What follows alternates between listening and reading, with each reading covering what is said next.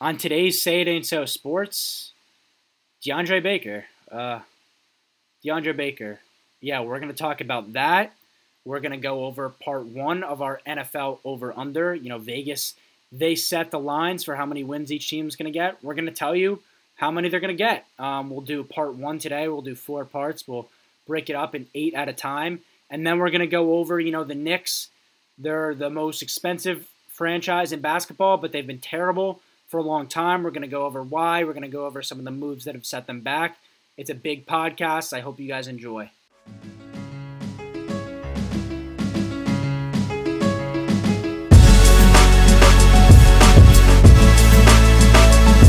Start saying that.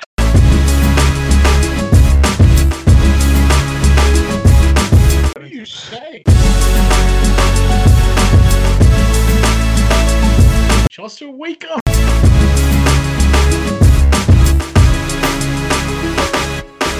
And we're back. So before we get into the NFL over-unders, we have to touch on DeAndre Baker. If we were doing Clown of the Week, I'm sure he would be the pick. So, he committed robbery. He's got money in the bank, millions of dollars. He's guaranteed to make millions throughout the next few years, but he said, fuck it, I'm going to rob a bank. Yeah, but does he have that money? Like, that's the question. There's got to be a reason why you would actually go forward with this, right? He's probably like spent it on like stupid shit. Let's be real. So yeah, he was the only corner picked 2 drafts ago, and like you could actually make the case. Yeah, you can make the case. This is a good move. This is good for the Giants that he did this because he was one of the worst corners last year in coverage. I mean, what could he do right on defense last year? I mean, you got to look at this. If you're going to look at this with a glass half full perspective, like the Giants, yes, one of their like players was committed for a felony, but now it opens the room for bringing a good corner that could actually cover like even someone who's like severely physically disabled. Like maybe like it doesn't even matter whether or not they could cover. It would honestly be better if they actually like took the time to learn the playbook because we have to remember DeAndre Baker didn't know the defensive playbook like for the majority of the season. They said like by week 11 he still didn't know any of the schemes that they were running. You probably didn't know the difference between like cover 3 sky and like a cover 1 robber. You know what I mean? The guy just had no idea what was going on in the field. So, and honestly, I'm Giants faithful. You guys know me.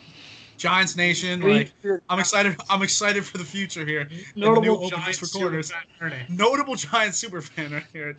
But I'm excited for the future of the Giants secondary. I think this really comes down to like the NFC East drafted 2 receivers in the division, CeeDee Lamb, Jalen Reagor, and plus Amari Cooper. I just don't think he wanted another year of that, and he's like, fuck it, let me just get some money, and that was it. And now his career's over. And just another imperfection on Gettleman right there. And it should be noted that Quinton Dunbar in the original report was saying that he was part of this with DeAndre Baker, and now, like just before recording, we're getting reports that he wasn't in it. People are sending letters, witnesses that he wasn't involved, and like it makes really no sense why DeAndre Baker would feel the need to have to rob a bank.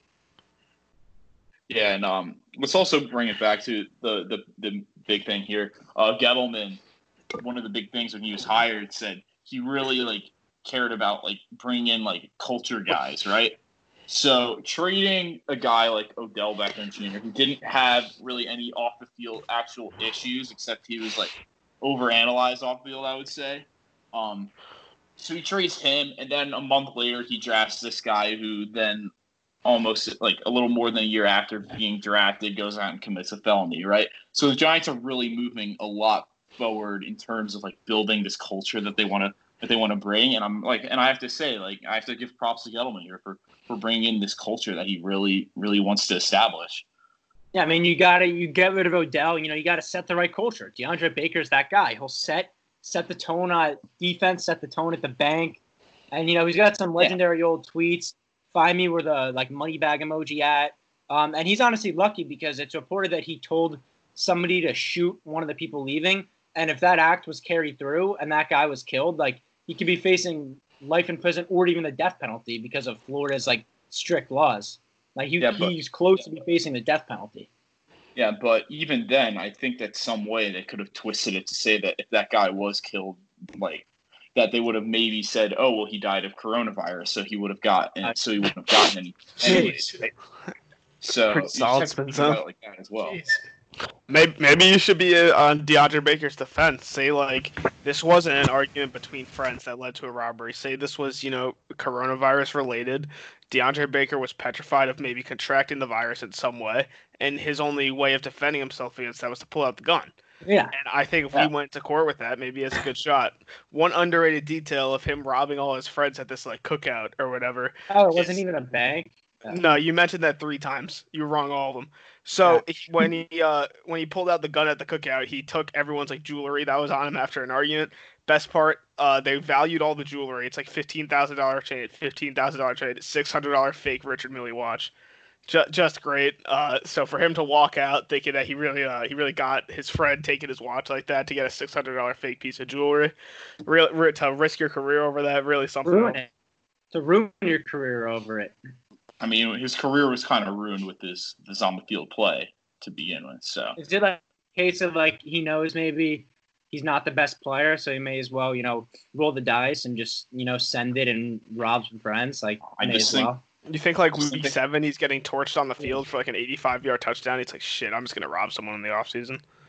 I mean, potentially that. I mean, also it was noted that he didn't show up to any of the Giants' virtual off-season programs. Right.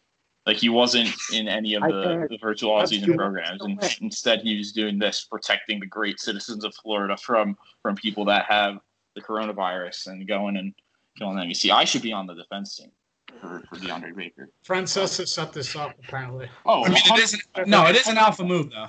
It is an alpha move to rob all your friends. Think about it. He could be if there's another draft. Could he be in there? Could he be in there? Shit. All right, keep it moving. Charlie, while you're on this lawyer trail, why don't you defend Earl Thomas? Why don't you get him to be, the model citizen that he was before? What's your spin on that? I mean, different strokes, different folks. I don't know what to say. All right. Yep. Okay, so let's move on to, Vegas. They drop, first of all, spreads for the first 2 weeks of next year, which is cool. But they also dropped the win total over under. That could be very hard to calculate, but us boys, we know the game more than anyone. So we're going to give you the money picks. We're going to go through all 32 teams spread, and, we're going to just debate and talk about how we feel about if they're going to hit the over or under for the win totals. We'll go in alphabetical order. We'll start with the Arizona Cardinals. Right now, Vegas has their over-under set at 7 wins. Gentlemen, what do we think of that? I'm going to go under. I think this is a big disappointment team this season. I think they're the 2019 Browns 2.0.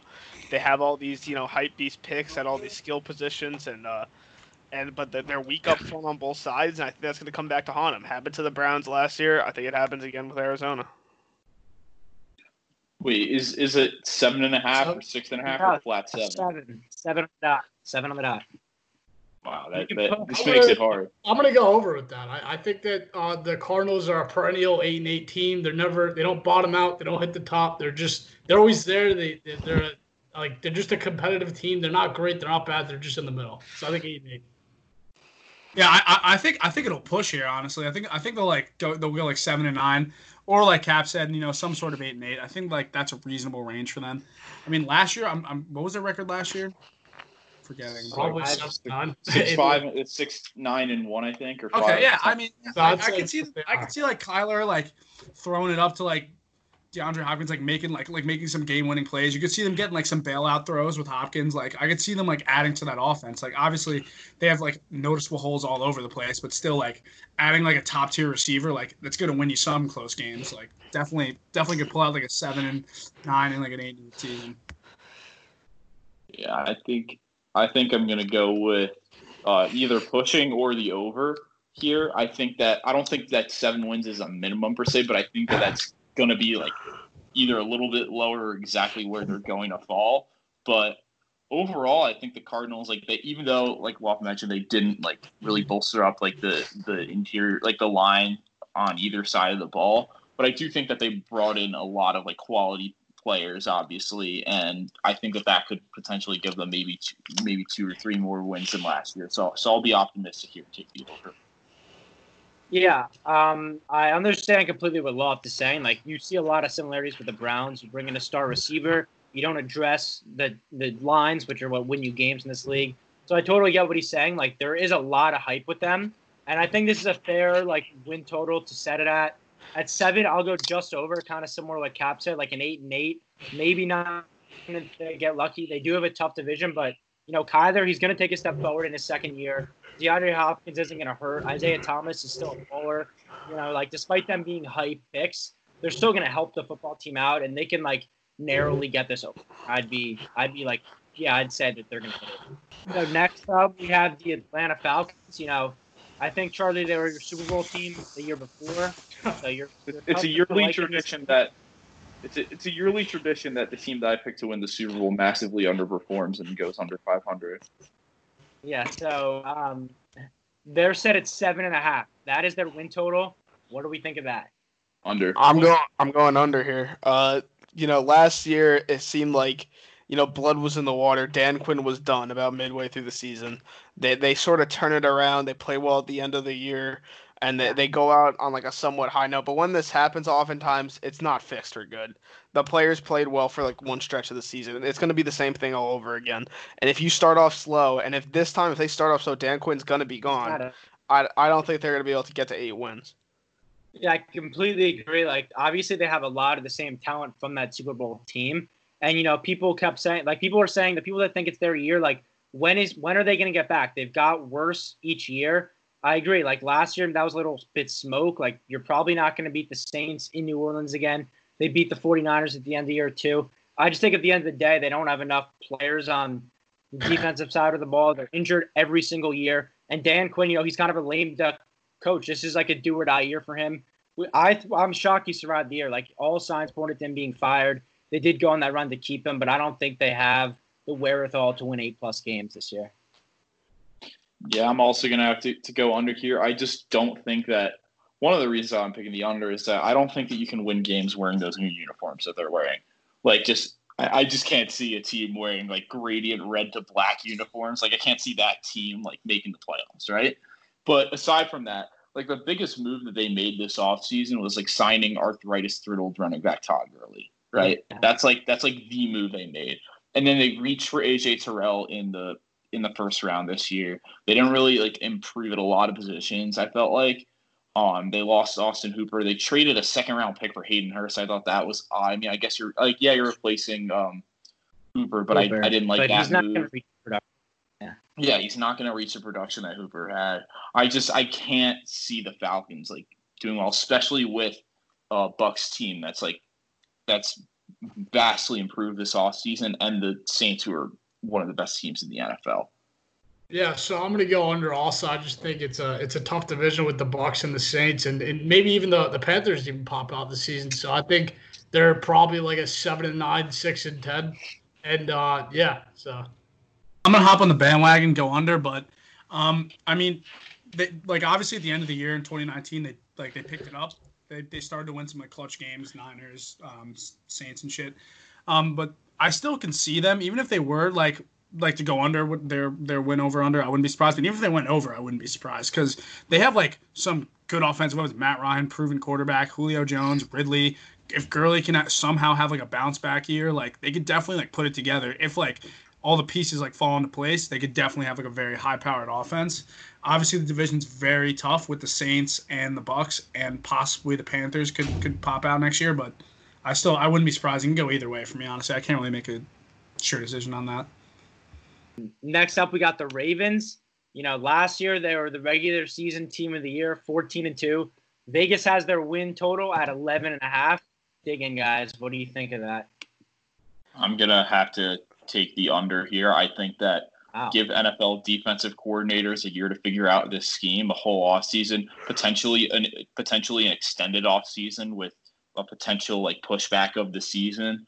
So you give them more than enough time to figure out how like to stop this rushing attack that Lamar Jackson and Mark Ingram and now J.K. Dobbins will bring.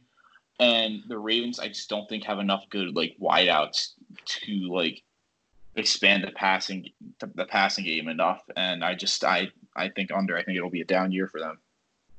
So last year they went 14-2, and I definitely agree that they're going to get worse. But I still think they can easily win 12 games. I'm going to go over just at that. You said give defenses a year to figure out Lamar. We said that going into last year, right? And he won MVP. So that guy, he just works hard. I think he's going to stay. He's going to stay as a good QB. I don't think he's just going to, get figured out. Like, I think he just showed too much ability. His running ability is just too dynamic, I think. Like, obviously the playoffs were concerning. The division is kind of tough, but, last year they were so good. They didn't really lose anyone key. Marshall Yanda, but I don't know. I love the J.K. Dobbins edition. Who was their first round pick again? Patrick Queen. I like a lot, but linebacker from LSU. But I'm gonna go just over at 11.5 here. Yeah, I'm gonna go just under. I think they're like an 11-5 team this year, and that's not really like a statement on the quality of the Ravens team. Last year, I think they really they emptied the tank in the regular season to kind of prove that Lamar could put up numbers. I think this year they're gonna coast to an 11-5 and be ready for the playoffs. I'm gonna go over here. I think the Ravens are poised to just have a revenge season, because they left a lot. They left, they ended up that season with more to come, and I think that they're going to be just poised to try to win as much games as possible. I think they're going to be chomping at the bit. It's the Chiefs. I think I like a 12-win season. I think obviously I think Lamar, personally I believe Lamar's going to have a bit of a hangover next year. I've never been on the Lamar hype train, even though he's an MVP.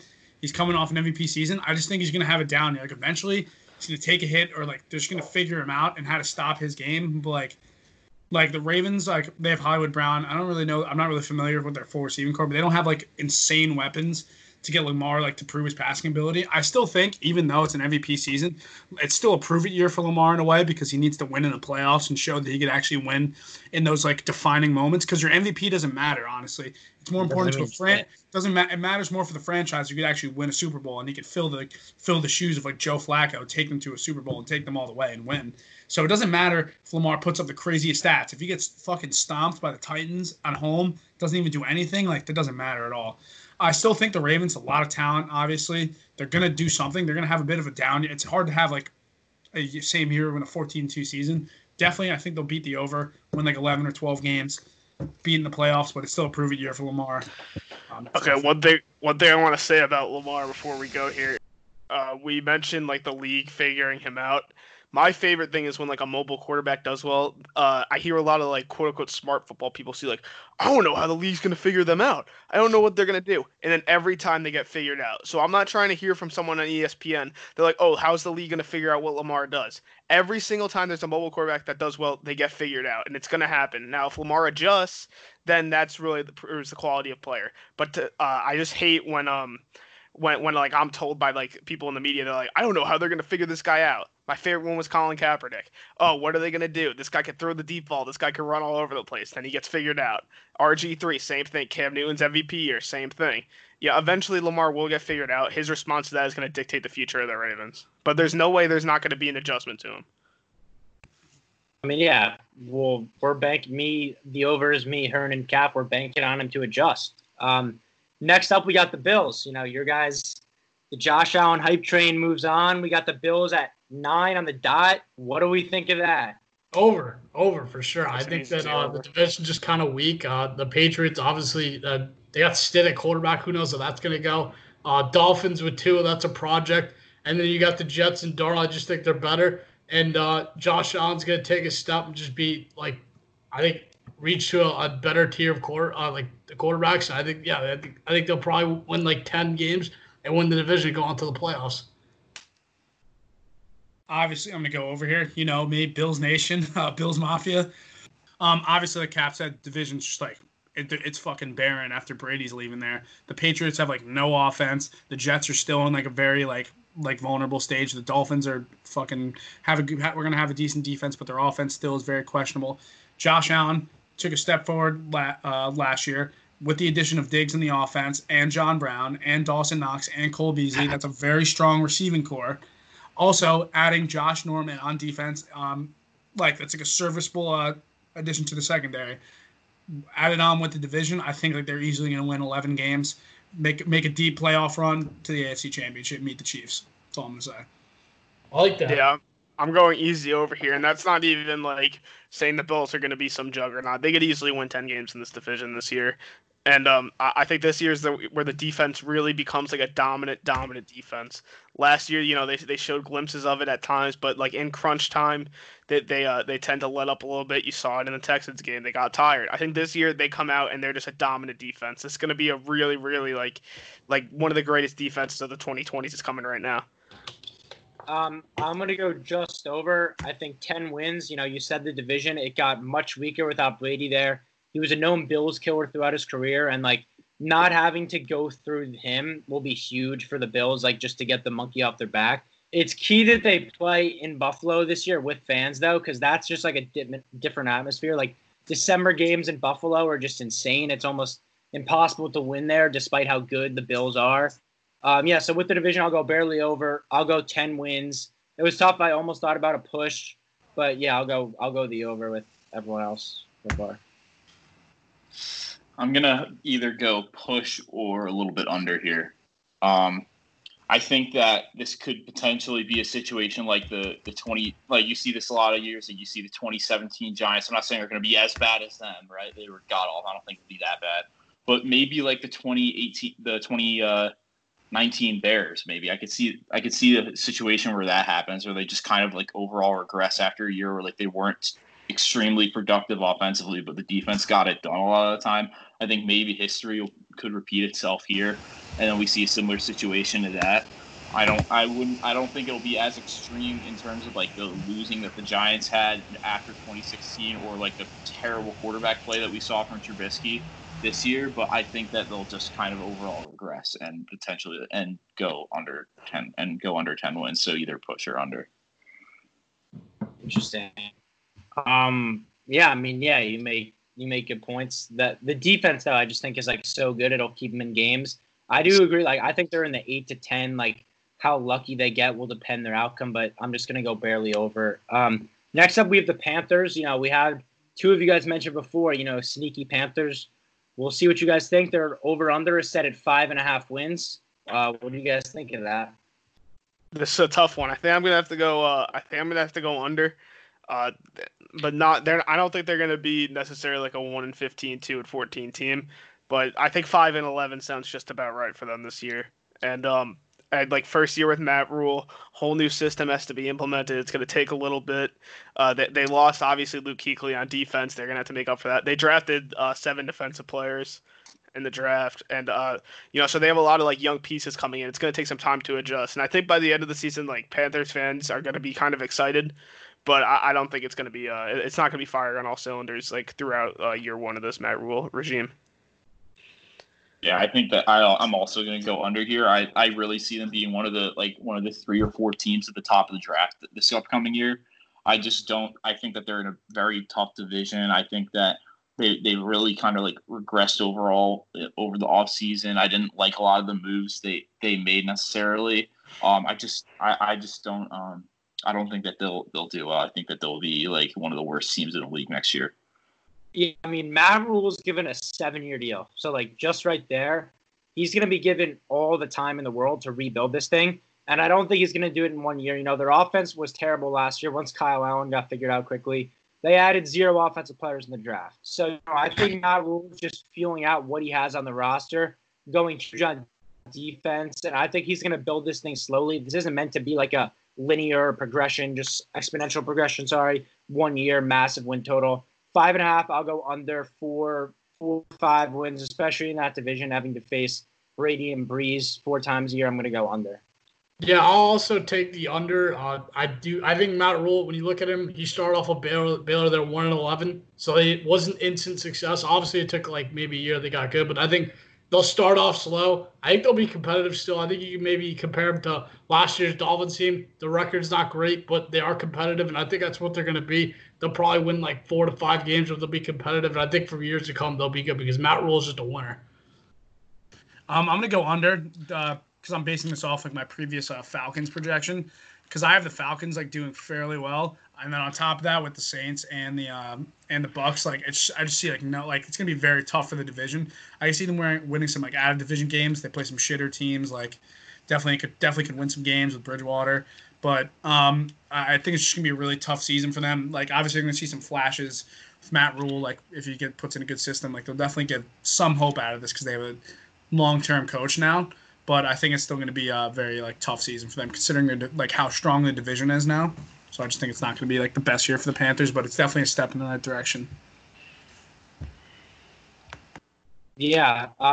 Next up, we got the Chicago Bears. Their win total is set at 8 on the dot. I'm going to start off here. I'm going to go heavy under. I think this is going to be one of the worst teams in the league in terms of win total from last year. I think this is it for Nagy and Pace. Trubisky, you've seen what you've seen from him. The team didn't really add anyone in free agency. They've been in salary cap hell, having to pay Khalil Mack all that money. Their defense is aging. They're just getting older.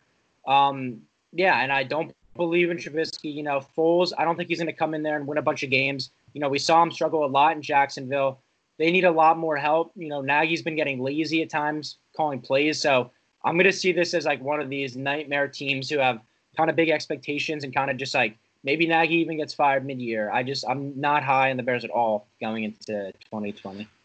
Yeah, I do agree with that. I definitely think this is you just got to hammer the under here. The vibe around the Bears right now is just it's not very like hopeful at all. Pretty damper toned going into the season with a Nick Foles, Mitch Trubisky quarterback battle.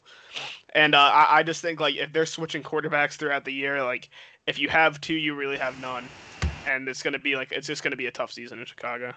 I agree with that too. Although I am huge Nick Foles guy, I do feel that this team is just going to blow up, and I think I have a really bad season. I'd hammer the under as well, and I think Nagy's probably going to. I think he's seen his days, and I think that'll be done for them. Yeah, I'm gonna also have to go with the under. Like Loft said, if you have two quarterbacks, you have none. If like there's going to be this whole looming QB controversy between Foles and Trubisky, probably going to end up going with Foles, especially with the Bears not exercising the 5th-year option of Trubisky. I just think that this year is going to be like a chaotic year for the Bears overall, and things are just not gonna work out, and they'll miss the playoffs again. And I'm gonna have to take the under. I'm probably gonna hit the under too there because obviously, like, totally agree with the two quarterback situation. It's very tough. Like Trubisky, like I think I could see him starting first 3 games, just like shitting it up. Foles comes in, doesn't really know what's going on, has like a bad year. They're paying him like a decent amount of money to Foles. That seems weird. Like Foles obviously has proven himself in the Super Bowl and shit, but I just don't see him like carrying a team to the playoffs at all. I think they're going to be like a very lackluster, disappointing team, and the Bears are just going to have another like high hopes year and just like under deliver. And I think probably it's going to be a huge like regime change with the Bears organization. Next up, we have the Bengals. Obviously last year the worst team in the league. They're adding Joey B from LSU. 5.5 is their win total. What do we think of that? This is a tough one. But I think I'm gonna have to go slightly under. 5 seems right to me. While I do like their coach and quarterback combo. I thought Zach Taylor at times last year was pretty impressive. Week 1 against Seattle, he coached a good game. But and before the wheels really fell off on the Bengals, they were competing, like in every game. But I will say, with Joe Burrow coming in, like that should be like an upgrade, bring a spark to the team. But they're really weak. They're another team that's really weak up front. And they're going to have a lot of troubles protecting their young quarterback in year 1. And I think, they'll score a lot of points. They'll be kind of flashy, but 5 wins seems about right to me.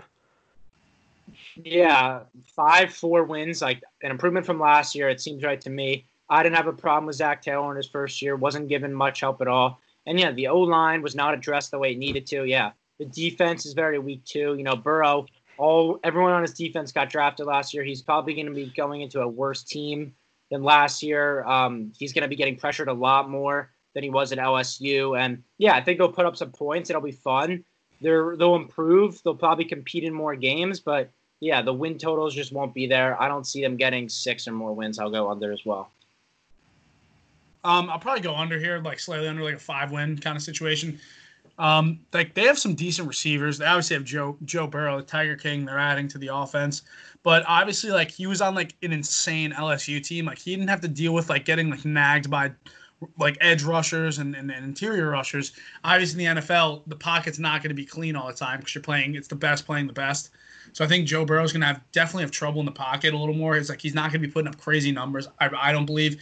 I still think it's going to be like a definitely a step forward because you're adding like a young like hot gun quarterback like with some decent receivers at a T Higgins like definitely going to be some signs of improvement. Step in the right direction. It's probably going to be like a similar to like the Panthers kind of situation, like not the season they wanted, but some hope was shown. So I think like a 4 or 5 win year would be pretty reasonable for the Bengals.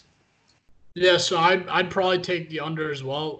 I do love Joe Burrow, and I think he's gonna have a great career. It's just not gonna be this year. You gotta give it some time. Also, with the division, the Ravens are gonna be great, and I think the Steelers and the Browns will both be competitive. So it's a tough division for them. So yeah, I'd see them going under 5 wins for sure. Yeah, that division is going to be tough for them, especially when they didn't address the offensive line. You have teams like the Steelers who have TJ Watt and Bud Dupree. You're going to have to play them twice a year. And then, like, the Ravens, obviously, their defense is good, but their pass rush isn't, like, insane, but still, like, they have a really good defense. I just don't think that the Bengals, like, have enough yet to be able to, like, break through, like, even, like, a 6-10 season. I just don't like their roster breakdown. I just don't think that they'll, like, overall their team isn't that good, even with Joe Burrow. Next up, we have the Browns. Last year's hype team of the year. It's now at 8.5 wins. Very interesting to see what Baker does in his third year. I'm going to take the under here. Their schedule is kind of easy, which is why they're getting hype again. A lot of people have them in the playoffs, but with that division, I expect the Steelers to be competitive yet again. I expect the Ravens to be just as good as last year. And I just don't think the Browns, they don't have the wherewithal to do it. Stefanski, I don't know how great he'll turn out. I just don't think, the Browns are not run well ever. Baker, this is a do-or-die year for him. He's like 26 this year. He's got the weapons. He didn't really click with Odell at all last year, so I'm just going the under here on Cleveland. I think I'm going to take the over here. They don't really even need to be like the greatest team to win 9 games. And they have a super easy schedule this year. Like just getting Freddie Soup Kitchens out of there is going to add some stability, and they're kind of like an actual professional organization now. There's less drama coming in and out of the organization besides Baker, of course. And I think like just the addition of like some adults in the room is just going to help them immensely. So I think they could easily win 9 games this year. So yeah, I'd probably just take the under. I feel like it's just hard to set the bar for Browns. I think people are up with them again, and I just don't think that they're going to reach that center. They're still the Browns. There's just one ball. They got a ton of weapons. They got Odell. They got Jarvis Landry. They got Nick Chubb. There's one ball, and I feel like they're not going to all get it to them the right way, and it's going to cause controversy. And yeah, I think they're just going to go under this year. Yeah, I'll probably take the over here. Obviously, getting like Freddie Kitchens out of there, like totally just like meatball coaching that offense and that team. Just God doesn't know what's going on. Probably Chuster would do a better job coaching the Browns. Yeah, I think Baker. What are you trying to say about me? I'm saying you're better than Freddie Kitchens, Chuster. That's what I'm saying. So that's compliment. Giants tight ends coach Freddie Kitchens. Yeah. So now they're gonna have Chuster made me lose my fucking train of thought. Stefanski coaching. Probably be a step up. We would all think probably a step up.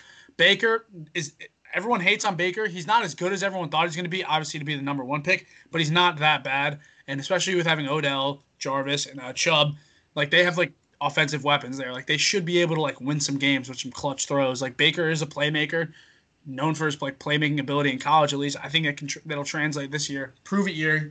Baker's going to be a dog this year. I think the Browns will actually like kind of make some noise and have put out a decent year. Maybe make the playoffs as a wild card. You never know. Yeah, I mean, I kind of agree with Cap here about them being just like super unpredictable. So I'm honestly just gonna say push. Like I think just like exactly 9 wins. I have no clue like what's gonna happen with them. Like they're just such a hard team to predict because of like there's just the Browns are just generally that team like when they have hype around them. Like, they're pretty unpredictable. And I could see it going either way. Again, first-year head coach in Kevin Stefanski.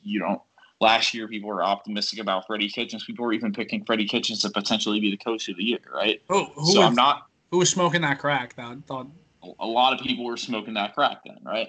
But fucking Chuster, crackhead. Loves Freddie Kitchens. Hey, he's a great position coach. I don't know what to say. Impression, Charlie. All right, continue. But I just see Hearn just like threw me off right there. But fuck you. I think that they'll either push, and honestly maybe under. I'm just not super high on the Browns. They'll push 8.5. Oh, it's 8.5. I thought you said it was 9. Okay, so if it's, I think it'll be like, I think they'll go 8. I think the under. Okay. So that is the first 8 that we're gonna do. We're gonna do 4 parts for the over/unders. We're going in alphabetical order. We'll start off with the Cowboys next time, and we'll go down the list. So, coming up after the break, we're going to do a Knicks. We're going to go over everything that's happened, just the last few decades, why they've been losing. It's a good segment. Stay tuned. We're back. So being a New York-based podcast, obviously we're not the biggest NBA fans, but we bleed for our Knicks. We're Knicks all the way. Knicks tape. And just watching this doc, you see the 90s Knicks. They made the playoffs every year. They made 2 finals. They were a foe to be reckoned with. And since then, since we were born, maybe it was the Say It Ain't So curse. Literally the year we were born, they just fell off, right? So we're just kind of going to go over, we'll start mostly with what happened after that good year in 2012, but we'll go over some key moves before then. So James Dolan takes over in 1999, the year they make the finals, and an overhaul immediately happens. Patrick Ewing, franchise icon, gets traded. Van Gundy resigns. He was the coach during that finals run the year before. And this started a stretch of 12 head coaches in 18 years and the worst record in basketball since he resigned. So pretty much everything that could go wrong went wrong. And it started with Isaiah Thomas. He got hired after being fired from his last 2 teams. And he would then trade, he traded all his picks away. Picks that became Gordon Hayward, LaMarcus Aldridge, Jakeem Noah, and Ney. So those are 4, formidable players, all-stars, just not very good at his job. He just continued to trade around first-round picks. In 2008, they get the 8th pick. Steph Curry goes 7. So, everything is going wrong. They hire Mike D'Antoni in 2008 along the way. They fire Isaiah Thomas for basically running, a respectful organization to the ground. Then they try to make a run at LeBron in 2010. They trade Cap. They trade first-round picks to try to create salary for LeBron. They're bringing Amari, who had constant knee issues, kind of a theme for his Knicks career. Yeah. And then the year after, bringing in Amari, at the time it was kind of viewed as a big splash, but that was really just an example of they were the only team willing to offer Amari multiple years because it was the word around the league that Amari had no cartilage left. And so his knees were completely shot, and then it did play out that way. Yeah, we'll see a parallel here of the Knicks missing on their guy, and then the way they rebound is just it's better off they just didn't do anything. So they overpaid Amari, they brought him in, and they were pretty competitive the next year. That's when they made the big Melo splash, right? They traded 4 starters and 2 firsts for Melo, which was kind of like a franchise-altering move, bringing in a star like him when they could have waited till free agency the next offseason, or that offseason. He was a free agent. He'd said he wanted to go to New York. We know Melo. He's not going to stay in Denver. So it was controversial to bring him in mid-season, but, they said they're going for it all. They got swept that year. Then we reached this peak where they're kind of good. The next year is Linsanity. Melo's not very pleased with Linsanity, but that's probably the peak of New York basketball in our lifetime. Jeremy Lin's 2-week stretch was just amazing to see. Never forget. Linsanity. He waves off Melo, then just clips a 3. That's in Toronto. Yeah, in Toronto. All-time Knicks moment. He's like, See you, Melo. Let me pull up in this like Italian player's mouth, like bang, wins the game for the Knicks. Andrea Bargnani. Insanity. Harvard graduate, awesome guy, loved him. Saw me and Loft play basketball one time. People forget. And Cat. Where'd you see Jeremy Lin was in the house when Where? me, Captain, Shout and out Loft to were Cat. playing. Yeah, we got to play on the Fordham court Oh, like at Fordham. halftime of a game when they were Dude, playing I was Harvard. there. I was there. Yeah. People forget that. And they got upset. Yeah, they I was got on up- that team. no, I was yeah, on that team. Fordham upset a ranked Harvard team. It was Yeah. sick. Someone said Jeremy Lin went to see the game, but I think he went to see you, Charlie. Oh, Yeah, absolutely. No, Chester was on a monumental tear there. Chester was averaging like stretch 5. Chester was like point center. Chester was averaging like 4 and 18 with 6 fouls for a stretch there. He was really killing it. Yeah, the palm Yeah. fake. So Yeah, I think that was just We had Loftus the two-way lock. Loftus the two-way lock. I think that was just some scouting for Chespin there from Jeremy Lin. Maybe get the word I in. heard Jeremy Lin phoned D'Antoni after the game. Was like, yeah, we gotta look at this Chester guy, 7-year-old, coming at OLPH. I went to watch the Fordham game, and at halftime, this kid just jumped off the court, man. This kid had it all. This guy was this was a man amongst boys. Man-child I think- Chester dominant. Yeah, Chester had a putback dunk on some Fordham guard. It was insane. Yeah, I think he was the guy that the Knicks should have looked at, to The- turn the franchise around. I've never but seen a rim shake like that of Chester catching a lob from half court and throwing it down with one hand. I've never seen anything like it. The vibration you felt on the court after Chester hammered that shit home was something I'll never forget. 7 on the Richter scale. it's crazy. Charles Bass, 8th grader, standing 6'5" and 300 pounds. I mean, like, how are you stopping that guy coming downhill? That's a locomotive. Seabass really made you pay when you went to the paint, man. Yeah, he was the bringer of absolutely. the paint. When He the was bringer of chuck hurt. when the chuck wagon's coming down the lane, like you think you're gonna take the charge, you feel good about it, then you see him You're going moving on. airborne, and then all of a sudden you don't want to take the charge no more. And let's just You say move this out of for the podcast viewers. Charlie's a massive dude. He is 6 feet 5 inches tall and 300 pounds. Like, this is like an Old Miss left tackle, born out of rock. Like, Some people say I'm Larry Mutunsil. yeah. Yeah, no. Picture Laramie Tunsil skying through the air to throw a tomahawk dunk down. That's what we saw when we were in like 6th grade. Yeah, so you can imagine how that wasn't Our Lady of Perpetual Help's CYOB team. Oh man. All right, but So this But is back like to- the kinda- this is the good factor. You know, this is the good time in Knicks basketball. They get close. They lose 4-1 to LeBron's Heat, and then to the Pacers the next year. And then this is where shit really goes wrong. The really bad move they make here that sets them back is they trade Marcus Camby and a 1 for that Italian you just brought up, Andrea Bargnani. You know, Jeremy Lin had to degrade him, had to dehumanize him in Toronto. Alpha him. And then the Knicks go out like, yeah, we'll pick give up you this more guy money. after our star point guard just like laid one. Is this when Phil Jackson got involved? No. So this is the last move before the Phil Jackson era. And one more note, they were offered Kyle Lowry, all-star point guard and now NBA champion instead of Bargnani, and they refused and took Bargnani instead. I mean, you gotta just wonder what was going on through the front office there. I mean, like, you see Kyle Lowry and Bargnani, you're like, yeah, Bargnani, yeah, we'll pick him I up. mean, he already busted at that point. Like, you already knew what he was. And then this starts the Phil Jackson era. This was 39 months. And, you know, there's a lot of speculation. You know, here's Stephen A. Lamar Odom, he was on crack. He was not the first move that was brought in. Phil Jackson's first move was to bring in Shannon Brown, another, like, washed player from those Lakers teams. It was not Lamar Odom on crack. Like, Stephen A., you know, we know that famous rant. He was wrong on that one, first off. Yeah, and the idea that Phil Jackson was really like tying the Knicks to Lamar Odom was just ridiculous. Phil Jackson wasn't clearing cap space to sign Lamar Odom. Let's be very It was clear in about April. that. It was like midway through April. He was hired like 2 months before. It was just like a 10-day, like, just keep you on the bench, you know, check up on how you're doing since you're on crack.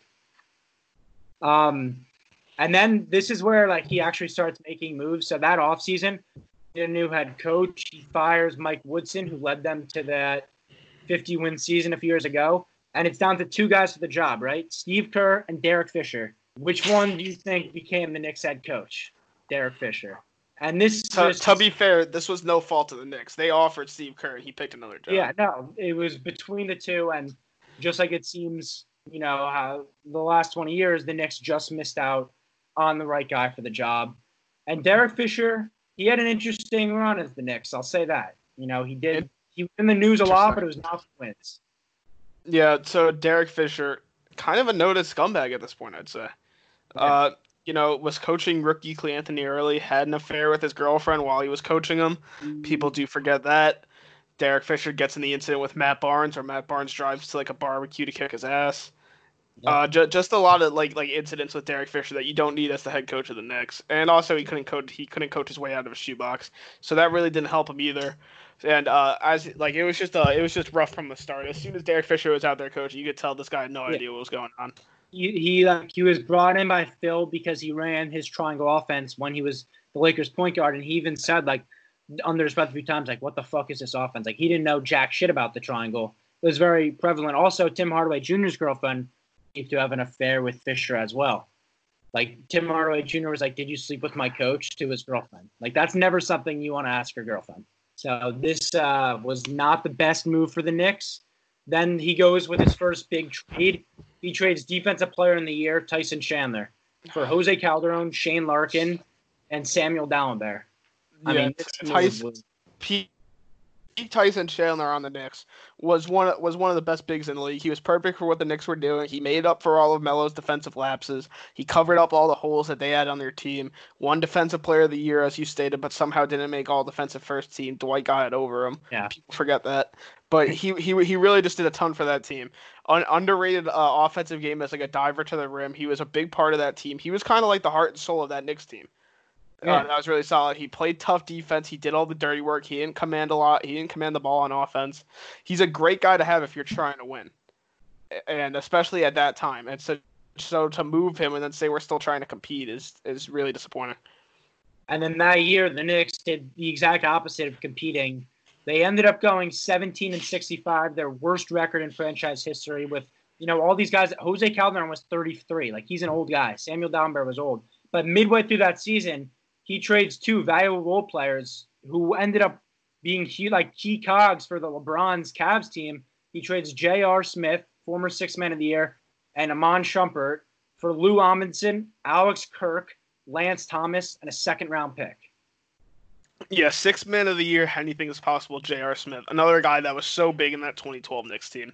He was an instant spark off the bench, underrated two-way player as you saw later in Cleveland. And the thing with JR, he's viewed as like this spark plug, like six-man guy who just chucks and gets in there. Every team JR has been on has been a winning team.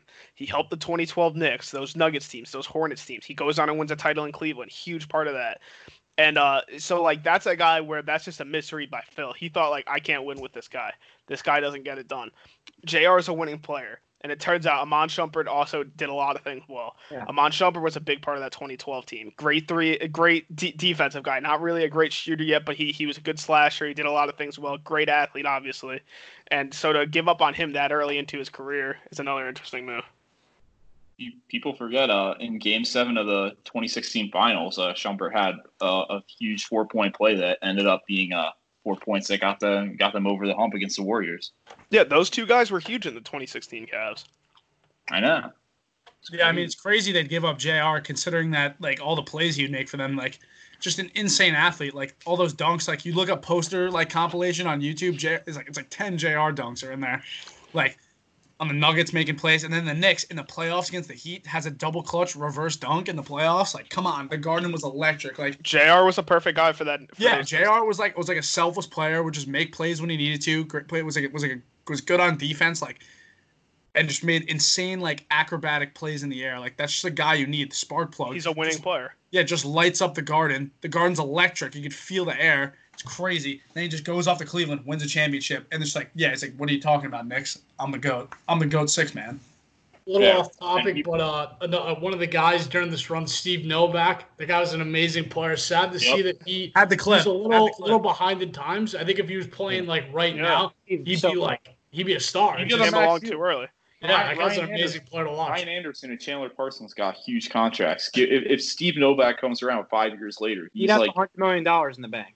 Yep, exactly. Yeah, I mean that like big, tall, like white guy with the clip, like that's like very prevalent today. He'd be like a Porzingis, like Doncic kind of guy, just like running around. Steve, I don't know is- about is Doncic. Luka Doncic just Steve Novak in 2020? Yeah, or like Jokic. He'd be like Is Luka Jokic. Doncic just Steve Novak with a hot mom? I mean, Steve Novak and Doncic in a one-on-one. Anyone could take that.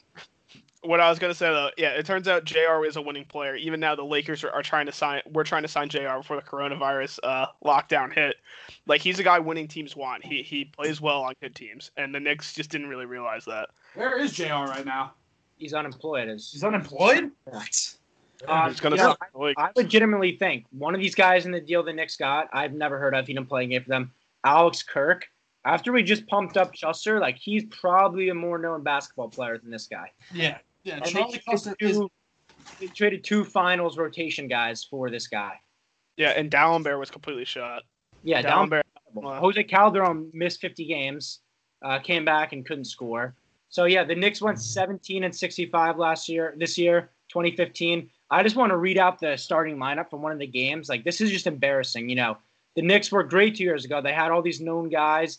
This was their lineup in game like 75. Underrated part of the 2012 team before you go. They were like 11 deep, Yeah. and now they can't even roll out like an NBA starting 5 for 5 straight years, as you'll get into right here. As this was their starting 5. Lou Amundsen, Andrea Bargnani, Langston Galloway, Alexei Shved, Lance Thomas. I mean, Yeah. that's your starting 5.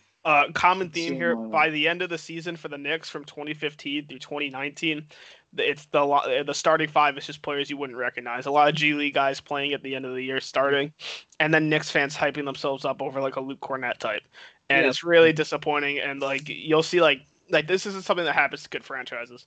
Yeah, you don't run out lineups like this like the entire season with with one injury. Melo was hurt, but even with one injury, this lineup wouldn't look much better if you just do Melo in there instead of Lance Thomas. Yeah. And so then they end the way in the most way they could. They win 2 of 3 to end the year to bump their odds from first to second. So they go from the Timberwolves past them, and then they end up getting upset in the draft. They're supposed to get the second pick. They get upset. They get the 4th pick. And as this is going on, a legendary like Phil Jackson, they should have known to fire Phil Jackson on the spot here. It's when the Sleeping Warriors. workout. This is the Warriors' first year of the dynasty. They go down 2-1 to the Grizzlies, and he sends out this famous tweet like chirping the Warriors for building their team around the 3 ball. That's how you build teams, right? He's chirping them for that by saying, how's that going? He mispronounces going, misspells going, spells it with a K instead of a G. The Warriors came back from 2-1 to win that finals and 2 more, and it was because they were shooting threes that Phil Jackson started trolling them, which was the entire NBA. So you have to know you were in trouble here. Yeah. And then so with that 4th overall pick, I guess it was kind of a blessing in disguise because the perfect guy fell to them, Kristaps Porzingis. Yeah, a complete like having the board fall to them this way, and Phil Jackson making that pick to give him some credit, taking a European at 4. But yeah, to have this happen, very fortunate. Pick was obviously hated at the time. This guy doesn't even have a green card, all that stuff. For him to come in, and he was instantly just like one of the team's best players. Yeah, I mean the year after Dragon Bender went 4, and he's out of the league. Like they could have very well gone in that direction, but they get Kristaps a home run pick. He does everything you want. They traded Tim Hardaway Jr., who was kind of a diamond in the rough. He ended up contributing, some big minutes for that terrible Knicks team for Jerian Grant, who just can't play basketball.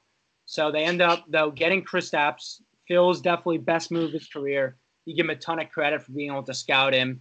And then that summer, they have all the cap space in the world.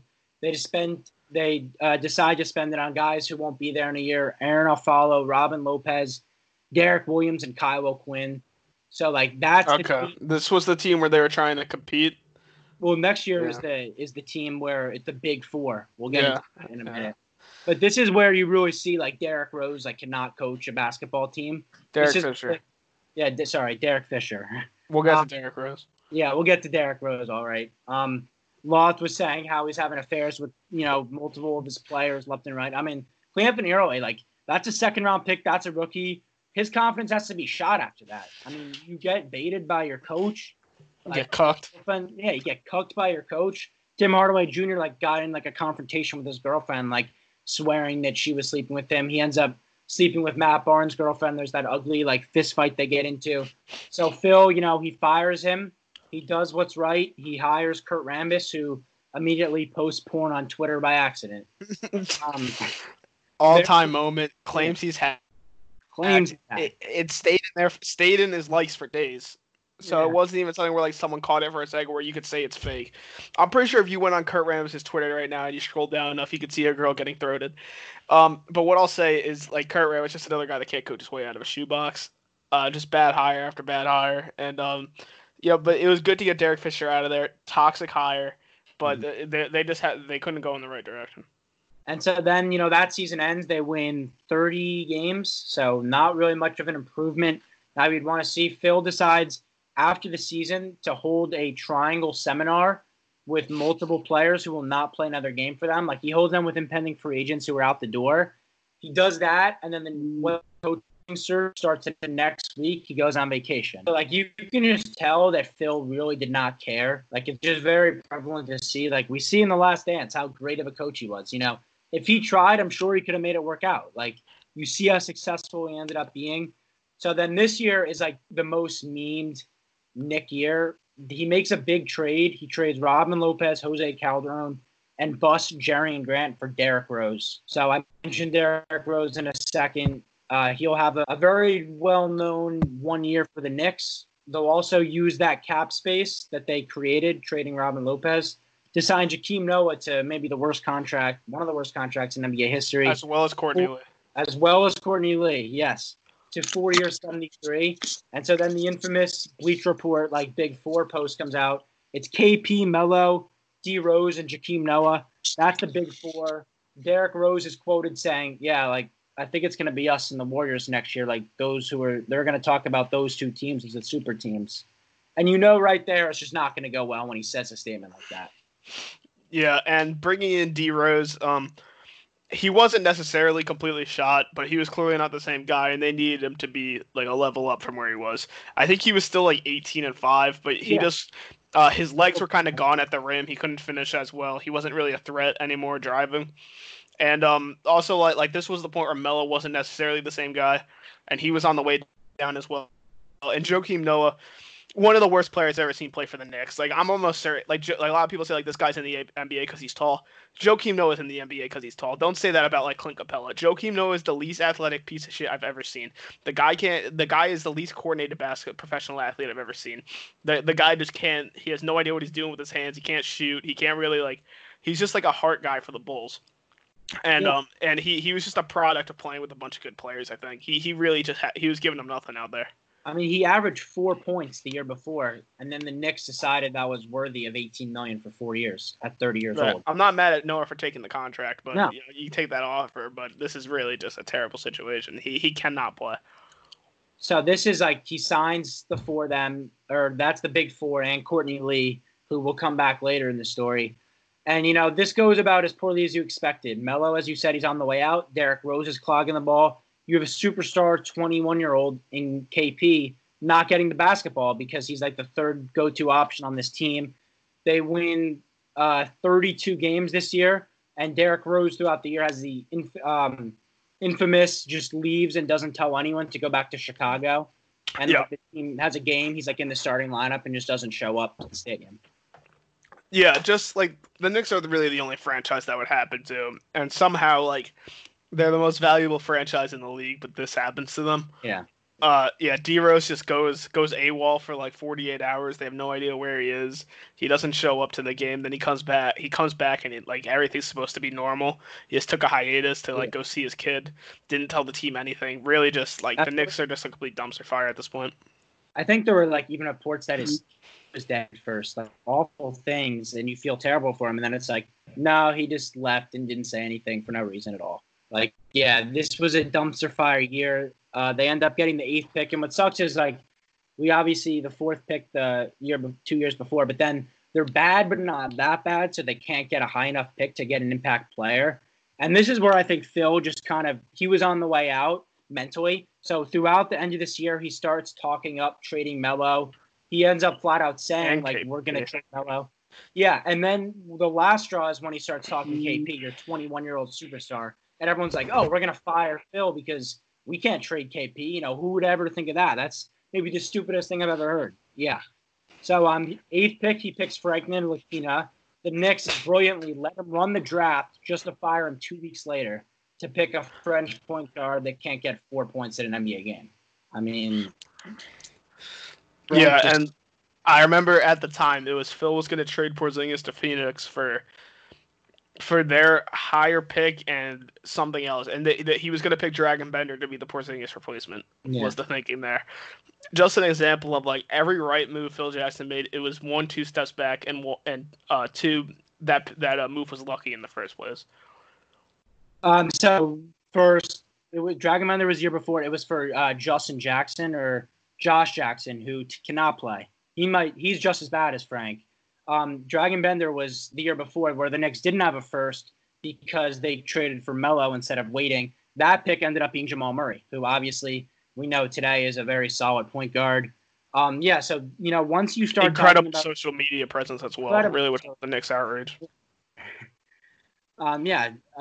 So he's talking about trading franchise icon Melo, and now even KP, and then like Knicks management, Dolan's like, okay, you had enough. Like, funny enough is he starts talking this Melo stuff once his 2 years, $24 million gets guaranteed.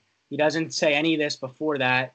And then that gets guaranteed. Like it was a mutual opt-out, and they chose to extend it another 2 years. Why? I have no idea. And in his 4-year tenure, he took over a 37 win. They went or 3-year tenure, 17 wins, 32 wins, and 31 wins. So stagnant movement, didn't do anything. And then Steve Mills, who's been with the Knicks for like the longest time, he finally like takes the spotlight for one offseason. And this move just sets the franchise back another like 2 or 3 years. So he freaks out and re-signs Tim Hardaway Jr., who he traded to a 4-year, $71 million contract. Yeah, this was a point where the salary cap rose and teams just didn't know how to act. And this was another one of those contracts along with Joakim Noah. And the next move he gave out, I think, is even worse because he paid Ron Baker money to play basketball. $8 million for 2 years. Ron Baker, undrafted, the worst player in basketball. Like, he paid not only could Ron Baker not play, he couldn't hang out there physically. His career pretty much got ended because he got dunked on by Anthony Davis so hard that his face broke, and he hasn't really played after that.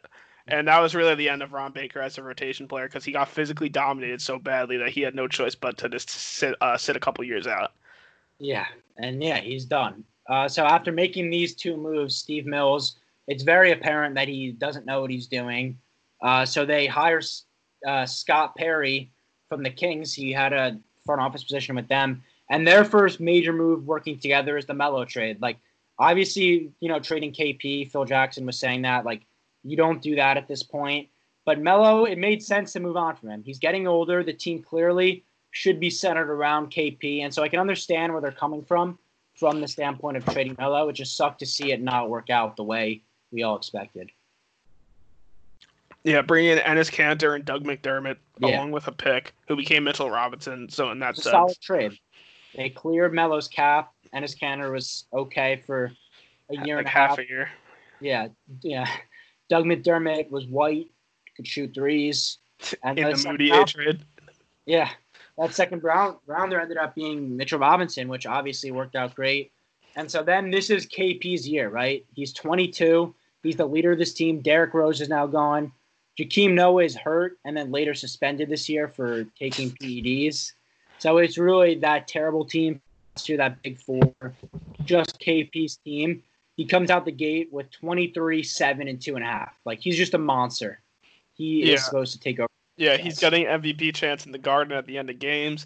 He's making all the big plays. He's a borderline top 10 player at this point because he's a great rim protector. He's doing a lot well. He's helping the team win on every level. It seems like year 3 for Porzingis, he took the next step. And he definitely took that next step. He was named an All-Star, the Knicks' last All-Star since Melo. And what he ends up doing later in the year, in about February, a few weeks before the All-Star game, is he posters Giannis tearing his ACL. in the process. Yeah, and you could tell this one was coming. The whole team's hurt. Yeah. Porzingis is running on fumes. He's playing like 30 minutes a night. He's playing every game. He says he wants to play every game, and you could tell he's starting to break down. And you could tell this was coming. It was too good to be true with Porzingis, and you could tell it was just about the end of this insane run for him. He had a very big injury scare just a few weeks before in Brooklyn, and like people thought that was the worst injury possible. He ended up coming back, and yeah, you did see it coming, unfortunately. And if you were to tell us at the time this would be his last game as a Knick, I don't think anyone would have believed it. Yeah, that was what I was going to say. I was going to say, like, little did we know that was the end of Porzingis in a Knicks uniform.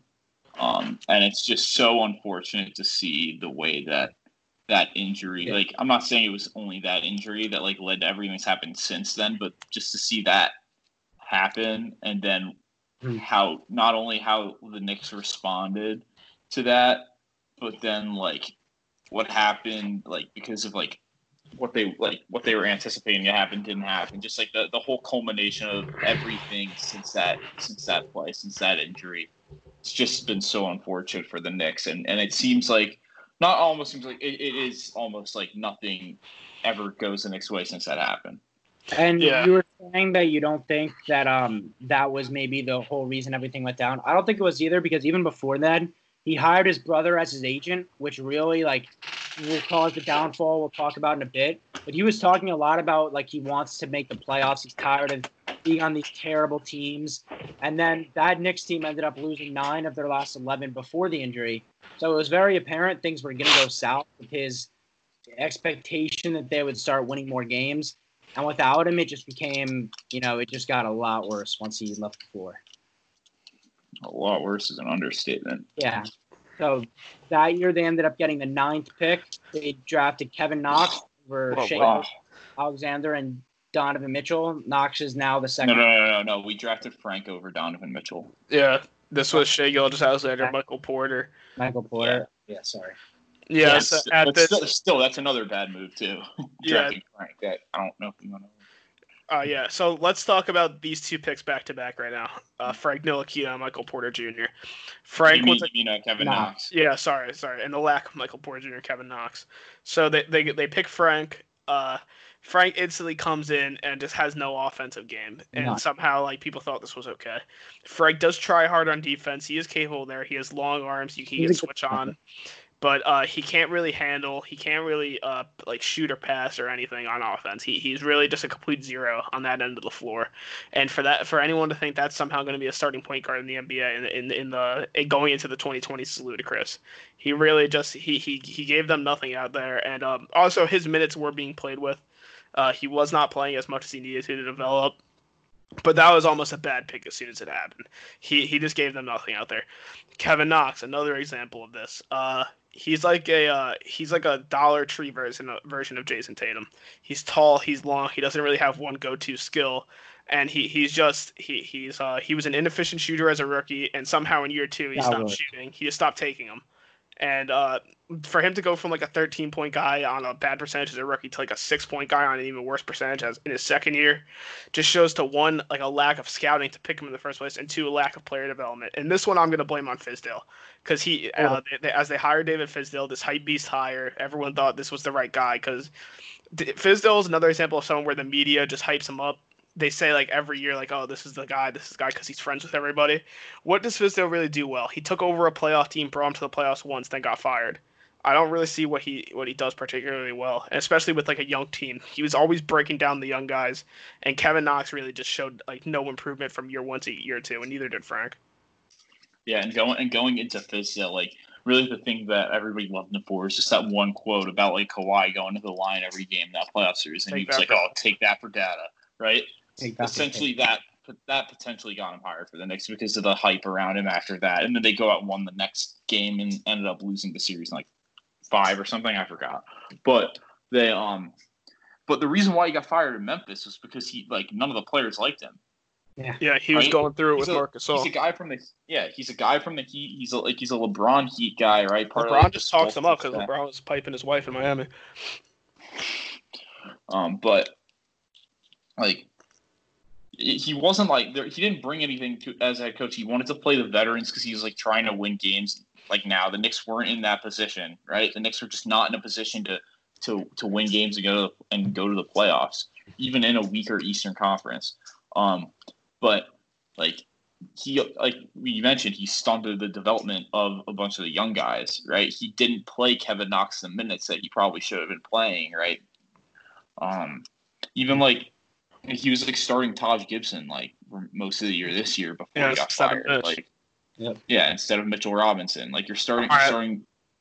Let's talk about Mitch. They hit this diamond in the rough in the second round. This guy Mitchell Robinson, highly touted high school recruit, didn't play in college due to some shady circumstances coming into Western Kentucky. Mitch comes in and he's extremely raw, but there's a lot of upside there. People think this could be the next DeAndre Jordan. This shot blocking, rim running big that he's not overly skilled, but there's a lot of effort out there, and he has these really long arms, a lot of potential. What Fizdale proceeds to do is barely play him. He won't start him. He won't play him with the other young guys. He's always in like a unit with like some washed up veterans. And after picking RJ Barrett, they're so rarely in together. Where you would want to see some pick and roll stuff there, some action with both of them, and really not giving Mitch anything like any opportunities offensively. Mitch, he while like his stats improved in year 2, I don't really see much improvement there. I think he's just playing more minutes. He's still like a foul machine. He really like struggles to stay in games when he's playing a lot of minutes, which is why Fizdale says he can't start. But I think he should really be working on coaching him up to improve that. And he's just like a really young, raw player. And luckily they got Fizdale out, but they're going to have to hire the right guy to mold like such a talented young player. Right. So they fire Hornacek after picking Knox, and then they bring in Fizdale. And Knox obviously has not worked out so far, and Fizdale was brought in. His main reason he was brought in was to smooth things over with KP. He has the ACL tear. He's still their 23-year-old superstar. He's getting a little disgruntled with the moves the Knicks have made, all this retooling. It's another coach for him. And so he goes to Latvia to try to smooth things over. We hear things are okay. We're like hyped at Fizdale. He's here. We know his involvement with LeBron. So, we're very confident going into the year with him. And then it's very apparent that he is a terrible basketball mind. The reason he was hired in Memphis was because he was LeBron's buddy and a player development guy, and like a player's coach, and then immediately clashes with the players. Yeah, just instantly can't relate to the young guys. And I think like in the big 3, Miami, it's really easy to relate to players when they're not going to fuck up. So and when you can rely on them to play well every night. And young guys aren't going to be like that. And Fizdale didn't seem to understand that. He was always trying to break the young guys down. Yeah, so he was barely playing Knox and Ntilikina in that second year. They were terrible. He was starting Emmanuel Mudiay playing 70 minutes a game. It was brutal to watch out there. Emmanuel Mudiay put up 16 a game on like a 58% usage rate. Really just impressive stuff. And so he's supposed to smooth things over with KP, but KP's agent is now his brother. His brother's pissed off, and KP, he has enough of the Knicks. He ends up coming to them with an ultimatum saying, you trade me, or when I hit free agency, I'll sign a 1-year deal, and then nothing for you. You won't be able to trade me. And this kind of sucks for the Knicks because they weren't equipped to deal with this situation, clearly, as you see what they're going to do. And so it's Scott Perry, Steve Mills, the worst record in basketball. And you think you trade KP for some good picks and some good young players, right? They tried, I think, but what they got was they traded Kristaps Porzingis, the terrible contracts of Tim Hardaway Jr. and Courtney Lee. And before we go into that, Tim Hardaway Jr. felt betrayed by the Knicks. We felt betrayed with you shooting 36%. He was terrible for the Knicks. For Dennis Smith Jr., DeAndre Jordan, and 2 firsts. Wesley Matthews, who gets bought out. Cut 1 game later, yeah. He started 1 game and then got cut. I don't know why they even bothered. Those 2 firsts are going to be shit, right? Because the Mavs now with KP and Luka, modern day Steve Novak. Yeah, modern day Steve Novak. They're going to be good. They're going to be a playoff team for the next 5 to 10 years. I mentioned earlier Kevin Knox, second worst player in basketball. The worst player in basketball, that title belongs to Dennis Smith Jr. Yeah, the second he came to New York, just had nothing. Dennis Smith did show some promise as a rookie, but clearly that was Dallas pumping him up. As soon as he got to the Knicks, he gave him nothing out there. He's a shoot first point guard that can't make anything, and it is unfortunate that he is this young guy. Once again, Fizdale buries him, in his first full year with the team, in a year where you thought all right, Dennis Smith's gonna really he's gonna take a step, and it's just shown that they've really gotten nothing out of trading their best draft pick since Ewing. Yeah, so they got absolutely nothing, and DeAndre Jordan, right? And this move immediately, it leads to hope for the Knicks because for the first time in a while, there is hope, shockingly, because of his relationship with KD and Kyrie. Obviously, we knew both of them were free agents. There were very high chances that both were going to leave their respective teams. And with this move, having to basically trade KP for cap space, attaching two terrible contracts, they create two max contracts. So going into the offseason, they have the number one odds because they have the worst record in basketball. And these two max contracts. We are hearing all season this KD to New York talk, KD to New York talk. We couldn't avoid it. Like after every loss, they're talking about it. So the hope is they're able to draft Zion Williamson and pair him with Kevin Durant and Kyrie Irving, and just bring New York basketball back to relevance. So that's the hope. That does not come to happen. So they get upset in the lottery yet again. They get the third overall pick, which in hindsight isn't the worst situation because of the new lot. So the new lottery odds were enacted, which basically screwed the Knicks' chances. They had 15 less wins, I think, than the Pelicans. 16. Who got the number one pick and generational player in Zion. So we get RJ Barrett. Surefire top 20 guy. Yeah. We get RJ Barrett at 3. We'll get into him in a minute. But then DeAndre Jordan, who was brought in that Mavericks trade just to kind of tell KD and Kyrie to come here, says, no shot we're going there. He goes to pair up with KD and Kyrie in New York, right? So all that Kyrie and KD to New York talk was right, but it was Brooklyn, the little brother. I mean, you couldn't have asked for a more embarrassing scenario for Knicks fans. As Loft just said, Zion, KD, Kyrie's the hope. And now you have KD and Kyrie going to New York, and it's not even the Knicks. It's a little brother in the net. Yeah, and I just want to point out, I think no matter what people say, I'm always going to think that the NBA draft lottery is rigged. It's been rigged from the start. The Knicks, it helped the Knicks when that lottery was rigged, since it first started with the Patrick Ewing draft, obviously the folded envelope, right? But every year I'm always going to say the draft lottery is rigged because they always show the envelope pulling out, right? They don't show the ping pong balls that are supposedly what give the odds, right? And they don't let you see the access to that room or anything, right? No phones. We would all sit there and watch the ping pong balls, right? That would be you all watch, right? But they're not showing it stuff because the NBA always they always want some shit to happen, right? So I'll give an unrelated example. The Lakers, they had a really bad stretch in the middle of the 2010s, but they had a top 3 7 straight lottery years. Yeah, but still, they had a top 3 protected pick every year for 5 years, and they got the number 2 pick every year, exactly the number 2 pick every year, nothing more, nothing less, right? Why? Lakers are probably the most important franchise in basketball. The NBA wants Zion, their biggest marketable star, to come along in the last decade to go to. They want to set market with the pending Anthony Davis trade. Why wouldn't they just give the Lakers the number 1 pick? I don't know. But the Lakers got the 4th pick still, right? Yeah. The Lakers got the 4th pick, and they were they were not great, but why would they put Memphis over the Lakers? Huh? Why would they put Memphis' pick over the Lakers? And the Knicks. I don't know. Memphis, John Morant. All right. Well, but still, the Knicks. To the bottom. Nothing can ever go right for the Knicks. Either way, nothing can ever go right for the Knicks. Yeah, and it seems like they got the 3rd pick in a 2-player draft. Yeah, and it's like the NBA doesn't care because the Knicks are the most valuable franchise in the league. Their attendance is always going to be up no matter what. People are still going to go to the Garden because it's the Garden, and it doesn't matter, right? They're selling tickets, they're selling merchandise. Who gives a shit if they're doing well or not? Yeah. So the Knicks get 3 in a consensus 2-player surefire draft. Yeah, so it just sucks. Also, I want to criticize Kyle Kuzma because the Lakers got like 8 straight third overall picks, despite the odds always being against that. And he was like, "Yeah, of course we didn't get one. The NBA hates us. Like, shut the fuck up and fucking bleach your hair. You fucking like, I'm sick of that guy. He's got to shut up, man." And so then, so the Knicks canceled for that one.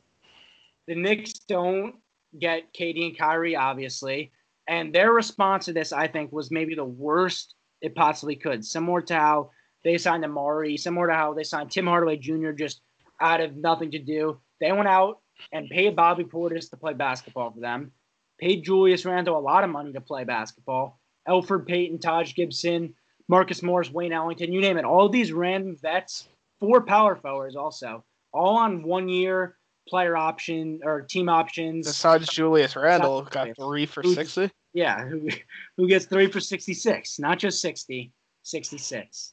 Yeah, and this is really where you just got to wonder what the fuck were they thinking. If you think about this offseason, they were in a prime position if they just kept their salary cap to have a superstar like Westbrook or Chris Paul fall into their lap for free. Instead, they fill up their cap with a bunch of 1-year deals, and now they can't take on a good contract, a big contract. The Knicks this year could have had like a similar situation to OKC with Chris Paul in SGA, but with Chris Paul and RJ Barrett in the backcourt throwing it to Mitchell Robinson, like Lob City again. Instead, what they do, they fill their salary cap up with power forwards, and now they're talking about getting Chris Paul now when they would have to give up assets because he had a good year. Yeah, I mean, you want to see how to build a basketball team, do what the Thunder did. They got Chris Paul and assets for him because they were able to have the salary cap space. That is the same situation the Knicks were in. They could have got coveted first-round picks from Houston because those are not going to be good Houston teams way down the line. They get those assets. And Chris Paul, who is now an asset. He had a rebound year with the Thunder. And, yeah, now they're trying to trade for him when they'd have to give up assets instead of get them.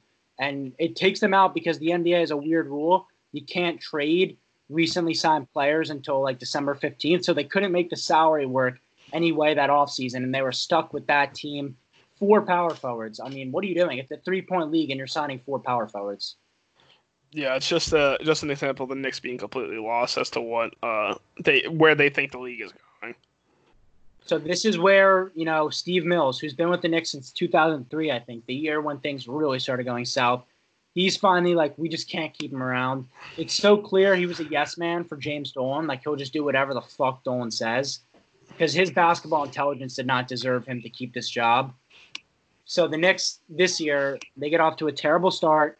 They fire David Fizdale. They bring in Mike Miller as an intern, which marks their 12th head coach in 18 years. So just complete turmoil. The one good player they sign, Marcus Morris, they get like the 30th pick for him, ending up with the Clippers. And now they're stuck. They were stuck with all these terrible power forwards, Bobby Portis, Taj Gibson, Julius Randle on the roster. And before the season ended, just in the most Knicks way possible, they're playing the Hawks. They choke a 9-point lead to go into overtime. By gutting it out in overtime, their draft lottery odds fall from 3 to 7. So now with the season, very high chance. In one of the most shallow drafts of the last 5 years. Terrible draft. Yeah, completely. And now their odds go from 3rd to 7th with that win against the Hawks. If the season doesn't come back, it'll hold up. And, you look at the Knicks outlook right now. Kevin Knox can't score or play defense. Frank Ntilikina can't dribble a basketball or shoot a basketball. RJ Barrett, he has potential certainly, but he did shoot under 40%. The vets are terrible, and Dennis Smith Jr. is the worst player in the league. And they don't have a coach. So, there's a and they bring in Leon Rose this year to close this out. If he doesn't make a big splash this year, I don't see any roadmap for this to improve.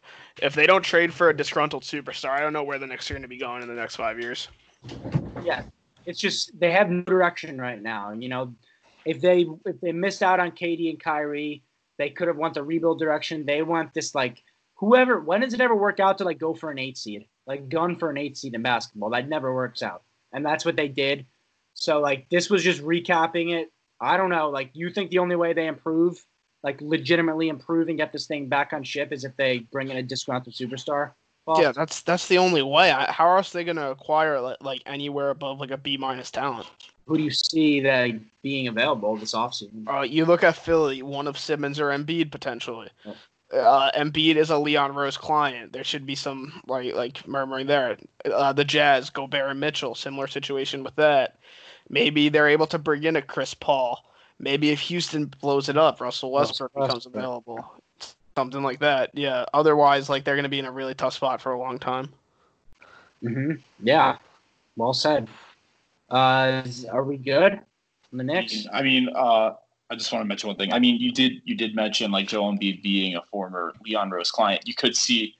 I'm not going to compare like the players, the per se, like obviously different sports, but obviously Joel Embiid is way better than the player that I'm just going to mention. But the Mets just hired a former agent a few years ago, and Brody Van Wagenen as their GM, and then the first major move that he makes is to trade for one of his former clients in Robinson Cano.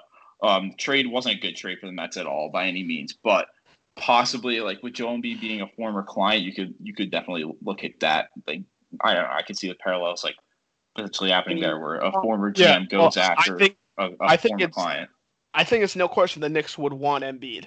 Like Leon Rose would want Joel Embiid. The question is like if Philly decides like Embiid and Simmons can't play together, which one do they decide to trade? Like there's no question Leon Rose would want Joel Embiid on his basketball team. There's no doubt about it. What are the Knicks? The Knicks probably have to give up RJ and Mitchell Robinson for Embiid, though. They're gonna have to reshape the whole team. Yeah, the question that's a thing where like Philly would probably want to win now, right? And like the Knicks have nothing to give them. Yeah. In terms of high players, so like if they're gonna make up, that's the thing about them making a trade for like an actual like star instead of like a Chris Paul or Russell Westbrook where their contracts an albatross. They're gonna actually have to give up like something that's gonna help that team win now, and that's gonna be tough because they have no good players. I think like the one common theme throughout these probably like 20 years is like you see a lot of players like even in the documentary you see how Jordan he loved to play at the Garden. You even see how LeBron he tweeted out about a week ago he's like I love the Garden, but there's the one thing is they love to play there, they love to visit there, but they don't like to be on the team and be under the ownership. And I think that's why the Knicks have been bad for all this time, and they probably will continue because nobody wants to play under the regime of the Dolans. And I think it's just the one problem there is right now. Yeah, and now especially like with the spot the NBA's in, they're not just going to be able to like throw the bag at somebody, right? They're not going to be able to offer somebody the most money because everyone's going to be offered a max, and there's a cap on how like high someone's salary could be like from like them leaving to a new team.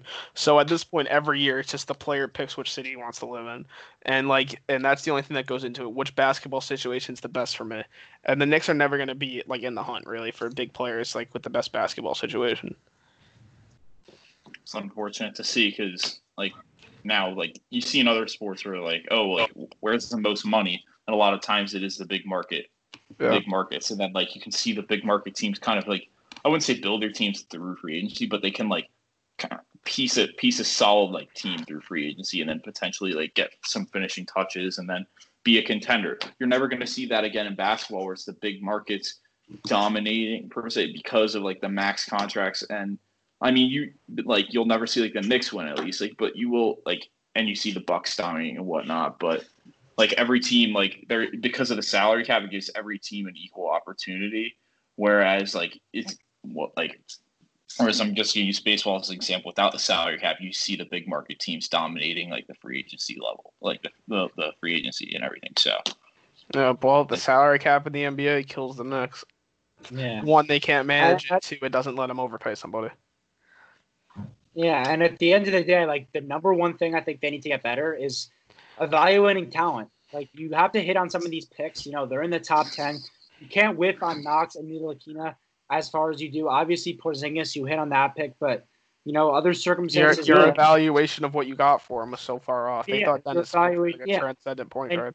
Even free agents, like they're not ever. When are the Knicks ever like signing a guy on a 2-year deal and it pans out? Like, no, it's not been panning out. You need to actually evaluate talent better. Like, you can't bring in Bobby Portis on a $15 million per year deal. And yeah, what they got for Porzingis was laughable. So you need to hit on some of these picks. You know, we see Masai Ujiri in Toronto. He didn't have a lottery pick on the championship team last year. You know, being able to hit on these late round picks can really help you out because, you know, those can be valuable role players or even blossom into more. And then they need to actually, you know, now that they have their picks, because as we saw in the Isaiah Thomas era, that wasn't really common to have your picks. They need to actually put them into use and not pick players who can't play basketball. So I think that's where it starts and stops with them.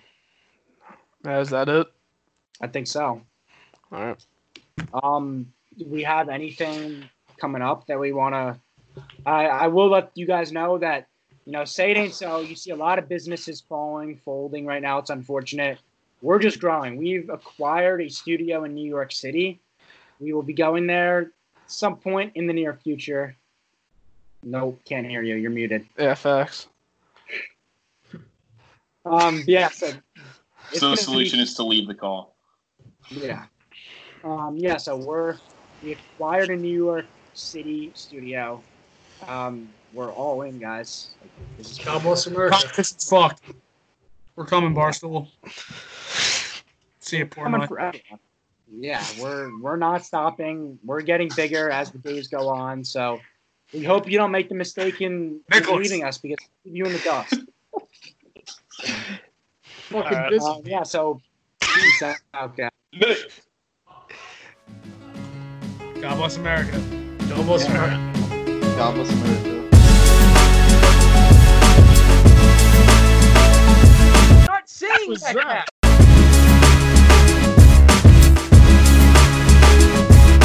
What do you say? Chester, wake up!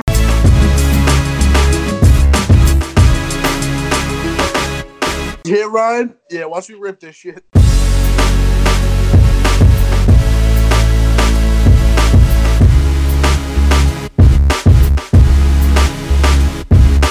Changed my words.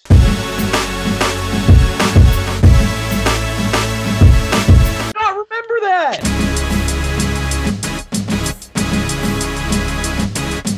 Chester just went off the deep end, bro.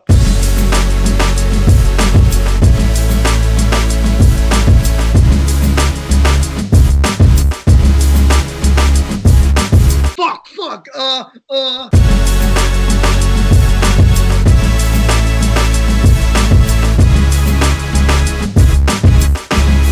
Are we still recording? Yeah. Let's go.